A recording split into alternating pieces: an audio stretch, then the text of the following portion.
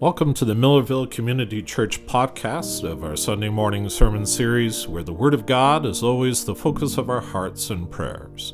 Although we're often considered a cowboy church, we're actually a community of diverse people from many different backgrounds who have a common commitment to our Lord Jesus Christ and the Word of God. And now, here's a message from Sunday morning at MCC. Does anybody remember the first time I was here and I preached my first sermon? Does anybody remember? Some of you remember that. And I titled that sermon to scare you so you wouldn't vote for me. I don't know if you remember that. And it was entitled, began this series, which we're just beginning to wrap up now. It was entitled Told to War. You can go back and read it and hear it. And in that message, you will hear me say, the war is coming. And I said, they're coming for you, for your children, and for your grandchildren. And you've got to start fighting. And it's true, right? I told you it was coming. But fortunately, we started bracing ourselves, getting our war rooms together, getting ready for this fight. And it is here. So we've got to get together and start fighting. I thank you for those warriors who are already engaged in fighting. You're doing a great job. Keep it up. A lot of people are discovering they're going to have to take care of things in their own life too. It isn't that it's getting any darker than it used to be. You're just more aware of it. Right? Yes. It's like you might be horrified if you went underneath your house and saw what was hiding there or something like that. It's always been there. You might be horrified to see what's crawling around on the walls of your house, but it's always been there. It's just now you're knowing it and you're seeing it. And that comes with spiritual insight. As you begin to talk with the Lord, He begins to show you that. But I don't want you to be scared. I don't want you to be afraid. Our Lord is still King of Kings and Lord of Lords. He's almighty and able to handle all things.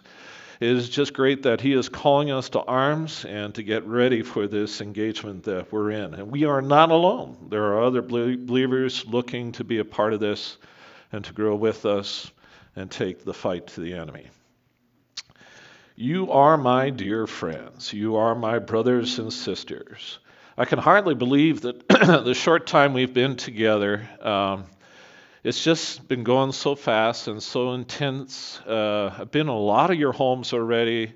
I have given Tim Hortons a stock boost because of all the coffee and donuts I've been eating. And just having wonderful conversations. We're addressing so many things, and you're growing, you're wonderful, and God is blessing this congregation in so many ways, and I'm just thrilled. This is the Advent season, and I want to say to you, Merry Christmas. Would you say that back to me? Christmas is a great season because in Advent we remember the coming of our Lord Jesus Christ, not just as a baby. You might not know this, but historically the season of Advent is also primarily celebrating the second coming of Jesus Christ. Israel looked forward to the coming of the Messiah to deliver them from darkness. A bright light has shone in a dark land, and that's what Christ did. But we look forward to, just like Israel did, to the second coming of our Lord Jesus Christ. And it is going to be a glorious day when He shows up and is in our midst. Today I want to tell you about that glory that you're going to be sharing. It's important for us to know what we're striving for, what this is all about. Because the great mistake you never want to make as a warrior for the Lord is to think it's all about the war. It isn't about that. It's about the victory. You don't go out to pick a fight to be in a fight just because you like to be in a fight. Well, some of us are like that. But really, the focus of being a warrior is to be out of a job, to end the battle, to win the victory, not to always be in a conflict. Our goal is to win, not just to fight. We want to win. And I want to tell you about the glory that is coming and that you are sharing in and how you can be a part of it. What we need is a vision of what that is like. And Paul describes it as a finish line. Have you ever seen a marathon race where the runners strip down, they wear as light as clothes as they can, they're running for a long distance, they're not sprinters, they're not running full out right out of the gate, they're pacing themselves and they're ready for the long run. They're usually really skinny, but no fat, but all muscle. They don't look like they could lift much weight, but they can just go and go and go, and they just don't quit. And I've seen those big ones where people get cramping in the legs, they fall out of the race. That to win was to finish. It wasn't to be necessarily the first. If you could just outlast the other guys, you would win. We are in a marathon race. This isn't about temporary wins and battles. It isn't about short sprints. We're in a marathon race. We've been in it for thousands of years as a church. And the goal here is to finish and to finish well. That's the goal. So perseverance and endurance is really important. And in order to do that, you have to remember what you're striving for. It isn't about comparing yourselves to others. There are psychological games you play in marathon races. Well, is my form right? Am I running as good as he? He's way out ahead of me. I got to put it on. No, it's about learning your pace and learning what your body will let you do and how you can push it without breaking your body to get to that finish line. But have you ever seen the finish line scene where they're barely getting across the line? When they cross the line, they collapse. Have you ever seen that? And there's usually someone there to catch them right at the end because they got nothing absolutely left when they get across the line. I want to talk about that moment because this is where we're going to pick it up in our scriptures. This vision of what it is to cross the finish line. I heard someone express some concern about using slides like this, that you guys wouldn't bring your Bibles to church anymore. You got any Bibles here? If you got a Bible, raise it up. Oh, fantastic. They got Bibles. All right, now, and phones. Now open it up and go to 2 Timothy. It's on the screen there, but I want you to open up. And the reason I want you to do that is you should bring a pencil or pen or something so you can mark up your Bibles, because these verses are going to be important to you now and in the future, and you will want to make a note, right? So this one is found in 2 Timothy 4 through 7 through 8. I was interning in a church in Ohio. It was a couple of thousand people, and the preacher would get up to the scripture, and then everyone would pull out their Bibles, and you could hear the pages turning, and it sounded like angel wings all the way through the congregation as people were looking up the verse. Here we are, 2 Timothy chapter 4. We're starting at verse 7. I have fought the good fight. I have finished the race, Paul says. I have kept the faith. Now there is in store for me a crown of righteousness, which the Lord, the righteous judge, will award to me on that day, and not only to me, but also to all who have longed for his appearing. And that last section, that's what makes this an Advent verse, for those who have longed for his appearing.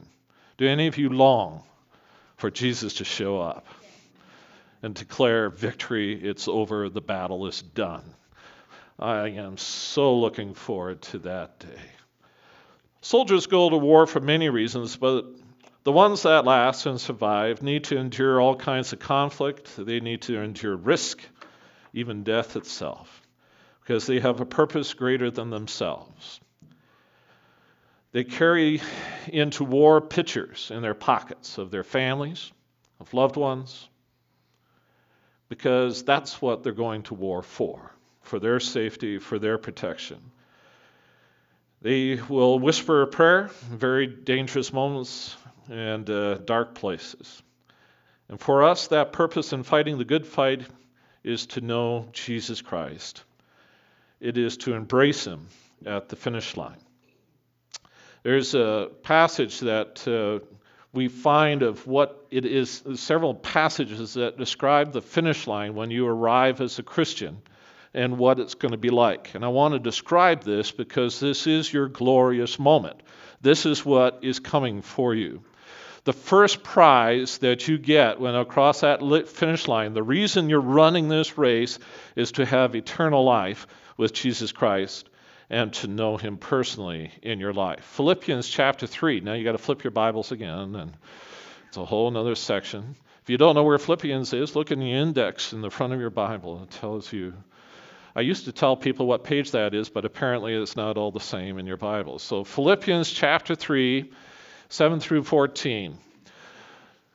This is one of my absolute favorite passages in the Bible. I have gone to this one so many times, so I hope it becomes yours.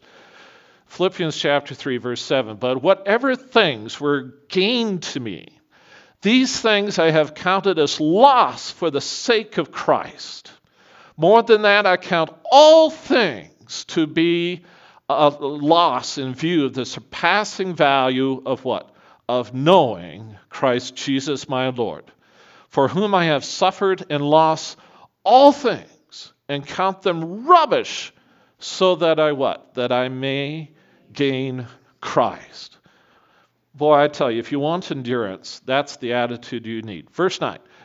And may be found in him, not having a righteousness of my own from the law, but that which is through faith in Christ, the righteousness which comes from God on the basis of faith, and that I may know him and the power of his resurrection and the fellowship of his suffering, being conformed to him in his death, in order that I might attain the resurrection from the dead. Boy, you can delve into that. Verse 12, not that I have already obtained it or have already become perfect, but I press on so that I may lay hold of that for which was laid hold of by Christ Jesus. Brethren, I do not regard myself as having laid hold of it yet, but one thing I do, forgetting what lies behind and reaching forward to what lies ahead, I press on toward the goal for the prize of the upward call of God in Christ Jesus. I press on. I press on towards the goal of the prize of the upward call of God in Christ Jesus. This is a powerful scene that Paul paints for us in Philippians. And once you realize what it means, Paul is recalling a marathon race. And he has witnessed these races before, and he has seen the exhausted runners cross that line and how they punish themselves in order to finish. The glorious moment for which all would cheer was that when the runner would endure to the finish line, when the body said to quit a mile back and they didn't quit, they kept going, they would have nothing less. When they reached the finish line, they would just simply collapse in tears and fatigue into the arms of those who would be waiting to cheer them on to make that last few agonizing steps. And for Paul, in this passage, he says, the one waiting for him on the other side of the finish line is Jesus Christ. He's waiting there to catch him, to hold him in his arms. And he says, I've got to keep going. I want to get there. The Lord is waiting me on the other side of that finish line. And he's holding a crown in his hand for Paul. In the ancient East, it would be a wreath of olive branches that they would give to the victor. And they would place it on the marathon racer's head. Paul describes Jesus at the finish line, holding that crown of righteousness. He stands at the end of the race that he ran ahead of us. He isn't relaxing spectator. He is fresh from the race, having finished first, having already crossed the line and being handed the crown himself. He holds the prize that he won by his death and resurrection, having collapsed into the arms of Father God when he got there through the resurrection. And now he looks back and he says, finish too. And he waits for us. He waits for us, and he wants us to finish the race as well. Our comrades in arms, we are also running this incredible race.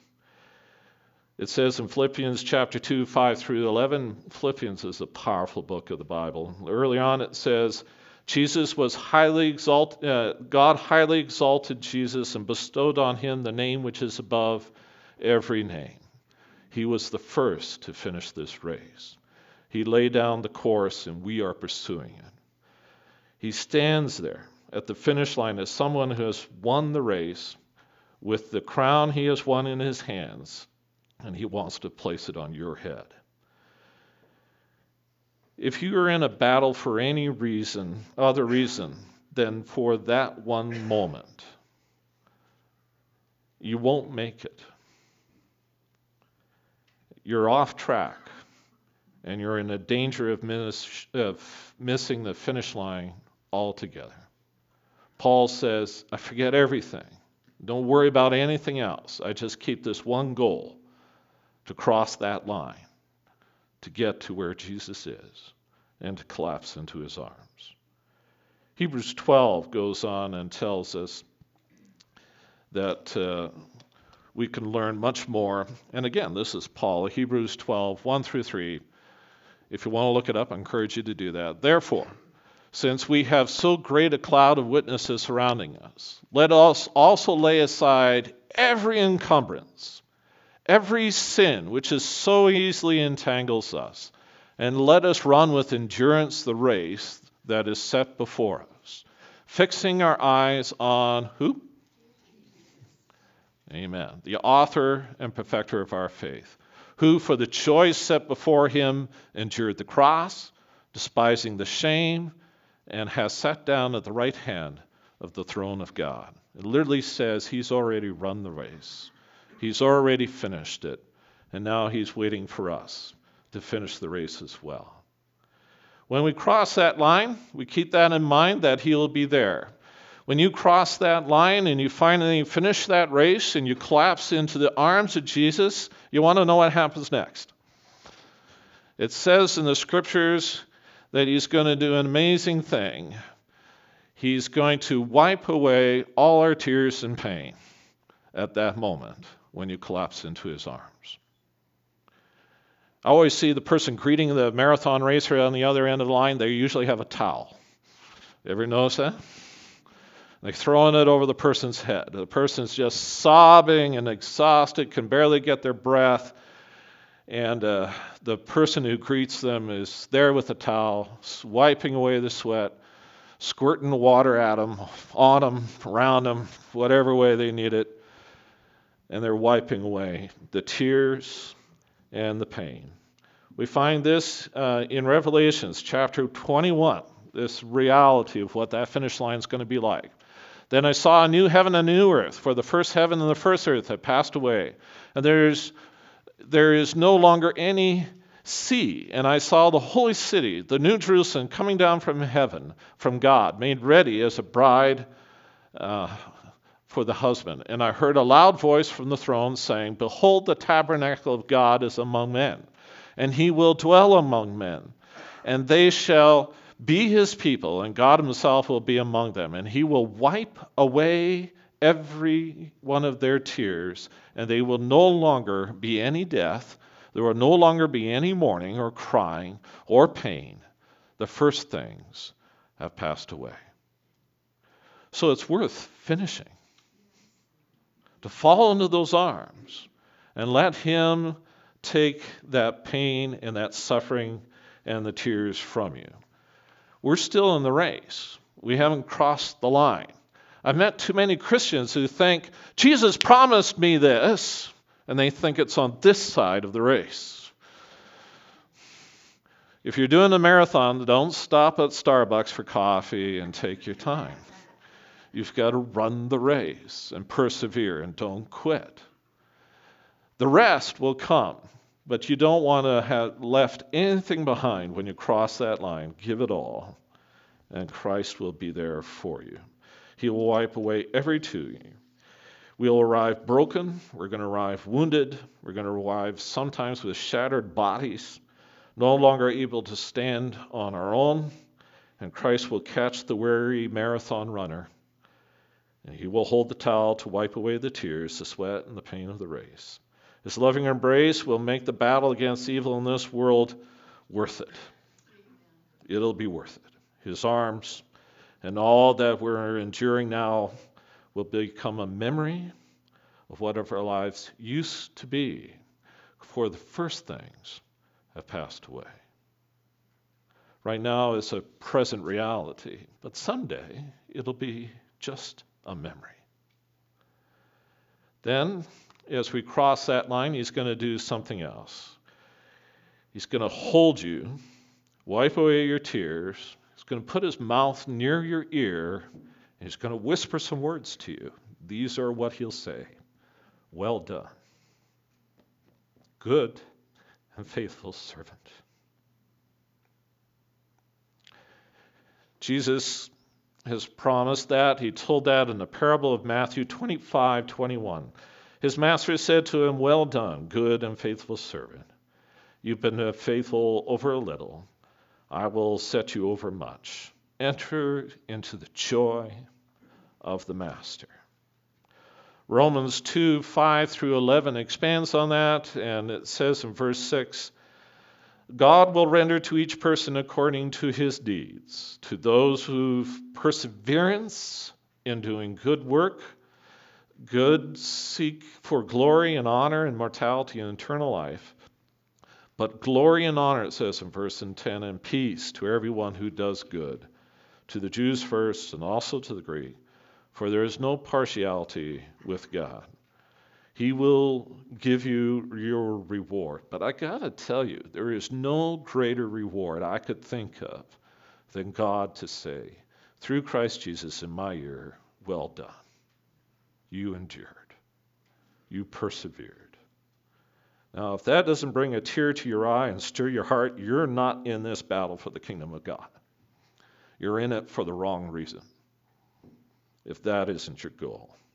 You may never hear those words or whispered in your ear if the approval of Jesus Christ is not the focus of your life. Too many of us shoot low for a reward, very temporary, but this is priceless.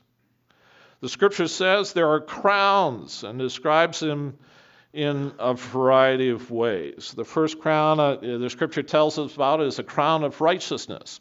And it's given to the faithful, those who are faithful in their testimonies. I have fought the good fight. I have finished my course. I have kept the faith, Paul said. We read it earlier. Henceforth there is laid up for me a crown of righteousness, which the Lord, the righteous judge, will give me at that day. That's the finish line. And not to me only, but to all of them who persevere until his coming. And then the scripture says there's a crown of glory, faithfulness in tending those entrusted to you. Feed the flock. Now, that might be your kids, and I know that's hard, but feed them, all right? But not just food. You feed them the truth of God. And no one is going to do it for them. You need to take care of your own flocks, whoever they are. Feed the flock who is among you. Neither as being lords over God's heritage, but God being God's example to the flock. And when the chief shepherd shall appear, you shall receive a crown of glory that fadeth not away. So this is yours to gain too.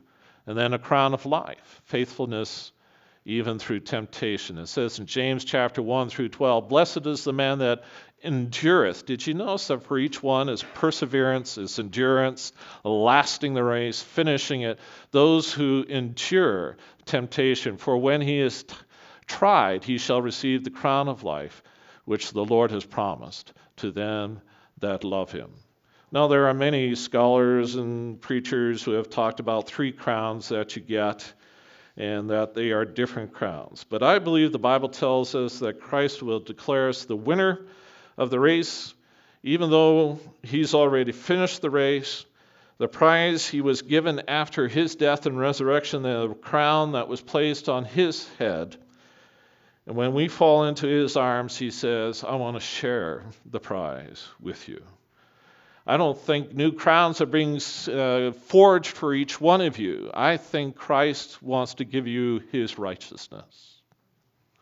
The crown that was put on his head, he wants to share with you.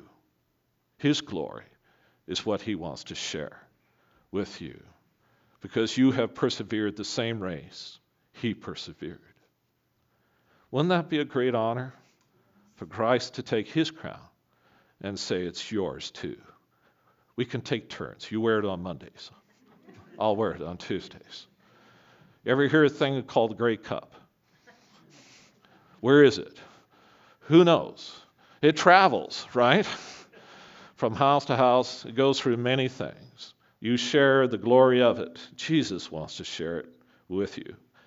The glory of Jesus Christ is something he wants to share with every one of you who will endure, persevere, and finish the race. Now understand that moment. That crown of victory he was giving, he's going to give to you. That is so important. Is that worth finishing the race? You want to persevere still? I'm not done. There's something else magical that happens after you cross that line. He's wiped away every tear, and the pain and death is gone. The race is a memory. You've received this shared award with Jesus Christ. And then what does a church do to celebrate? They eat. Right? And I'm so glad this is biblical. So the banquet table. Revelations 19, 7 through 10. Let us rejoice and be glad and give the glory to him. For the marriage of the Lamb has come, and the bride has made herself ready. It was given to her to clothe herself in linen, bright and clean, for the fine linen is the righteous acts of the saints. The righteous acts of the saints. And the main way you gain that is not by being perfect. It's about endurance and faithfulness, not perfection, lasting and hanging in there to the very end till you cross that finish line. Christ is waiting for every member of the church to finish the line. He washes us clean. He removes all the old blemishes and gets us ready for a banquet. These are the true words of God. In Revelations 19, 7 through 10, I fell at his feet to worship him, but he said to me, do not do that, the angel said, for I am a fellow servant of yours, a brethren who holds testimony of Jesus. Worship God, for the testimony of Jesus is the spirit of prophecy. He is waiting for us to take us to this banquet table. I don't know about you, but I'm hungry already. I could go for that. I want to be at that table. And what's a banquet for? Why do you get together at a banquet? After a race has been run, awards have been given, you throw a feast to refuel, to get strong again. And what do people do when you get together to eat? We celebrate, absolutely. We celebrate.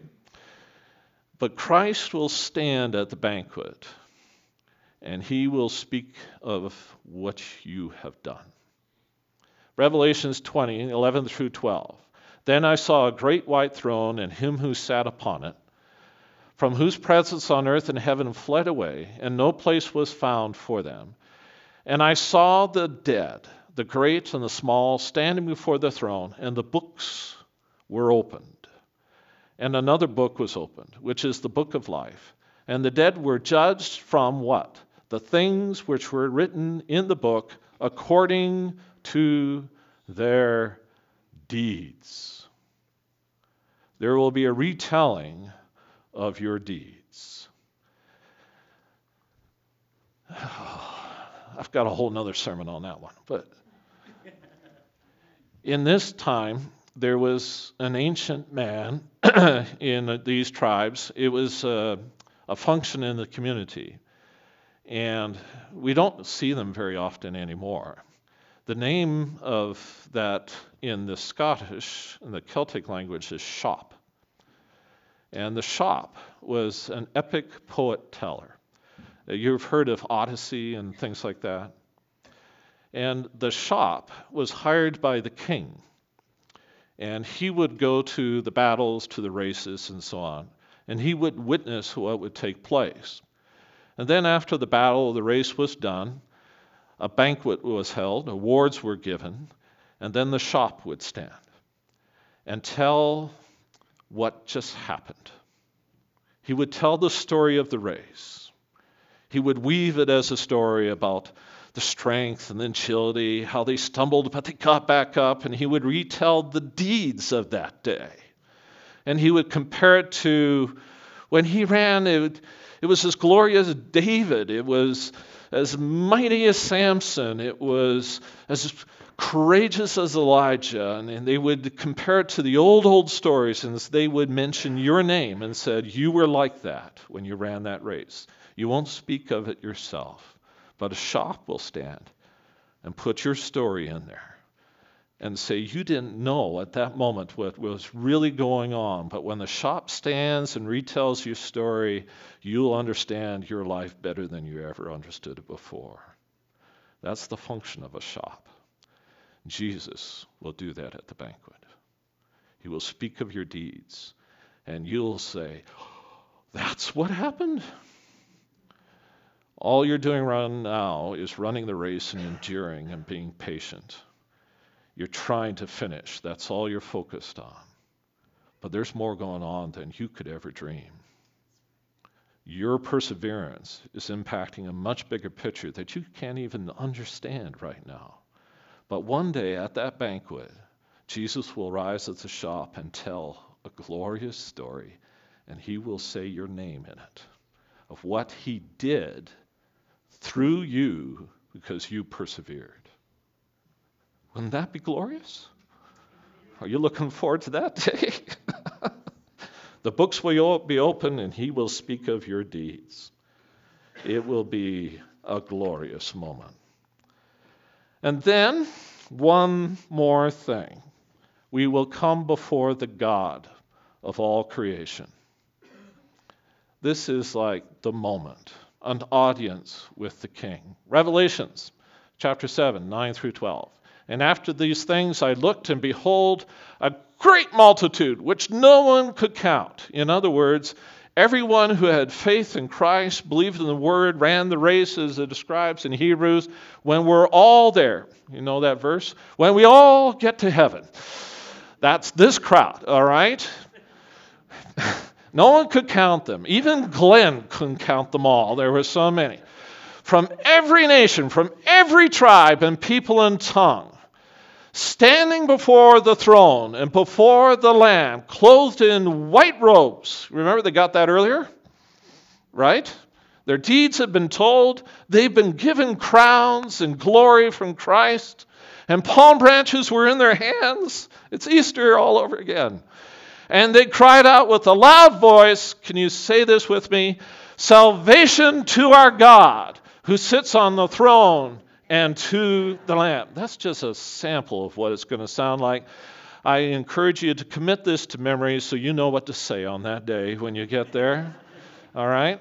Verse 11, and the angels were standing around the throne, and the elders and the four living creatures, and they fell on their faces before the throne. And they worshiped God, saying, Amen, blessing and glory and wisdom and thanksgiving and honor, power and might be to our God forever and ever. Amen. Amen. Now here's the great part of it. The 24 elders fall down before him, before God, who sit on the throne, and they will worship him who lives forever and ever. And they will do what? They will cast their crowns before the throne, saying, Worthy are you, O Lord, our God, to receive glory and honor and power. For you created all things. Because of you, your will, they existed, and they were created. In the ancient world, they believed there was only so much honor and glory. And in order to have it, someone had to give it to you who had already earned it. And when Paul describes it, Christ has already earned it by his death and resurrection because he finished. In order for you to gain it, he's got to give it to you. And he does when you cross the finish line. And now you have honor and glory. You've got something to take to worship. And the purpose of that is to give it back to God. That's what's on the other side of that finish line. That's why we're running the race. It isn't about the enemy. It isn't about fighting battles. This is the goal. This is what we want to attain. And there is only one way to do it, and that is to persevere, not falter, run the full race, and don't look back. Forget what is behind. Let go of anything that encumbers you and persevere all the way through. It's about being faithfulness to the upward call. It isn't about figuring out your own strategies. It's about hearing Jesus calling and answering it and say, here am I, send me, whatever it is. Where? Millerville? Where's that? I don't know. I'll go. It's about answering the call and going. And not to say, well, Lord, make an appointment when it's convenient. I'll get around to it. I might have time 3 months from now when tax season's over, something like that. No, when he calls, when should you respond to the call of Christ? Immediately. For today is the day of salvation. Not tomorrow, not yesterday, this moment. And he's calling all of us. You are in the race. And I don't care how it's gone up to this point. The point right now is just to finish. Do you want to finish? Do you want to get there? It's going to be worth it. Just save me a spot at the table, all right? Because when I get there, I'm going to ask, where's Millerville? Where's my contingency? Because I know there'll be cream puffs. I heard laughter. All right. Would you stand with me? I want to close with a prayer. Lord, I am so grateful for this vision of the glory to come. And Lord, we can almost see it. It moves our hearts and sets our minds, makes us more determined than ever. I pray, oh God, that we would never lose sight of the finish line, where you stand having finished the race, not waiting to enter into the banquet and the glory until you could share the joy of finishing with us. Thank you, Lord, that you are patient and you are watching. Now, I don't want to disappoint you at all. Neither do any of us. Lord, we will do the tasks. We will fight the battles. We will do the good work. We will follow you and be faithful and diligent in all things. And I pray, God, that we will leave nothing undone, but press with our last ounce of strength to finish and to finish well. We pray this in your holy name. Amen. Go in the peace of God. This live recording is made possible by the generous donation and support of our subscribers. If you have questions, suggestions, and feedback you would like to share with us, please use our email service at info@millervillechurch.org. If you would like to join the growing community of seekers and believers who support MCC podcasts, just go to our website, www.millervillechurch.org.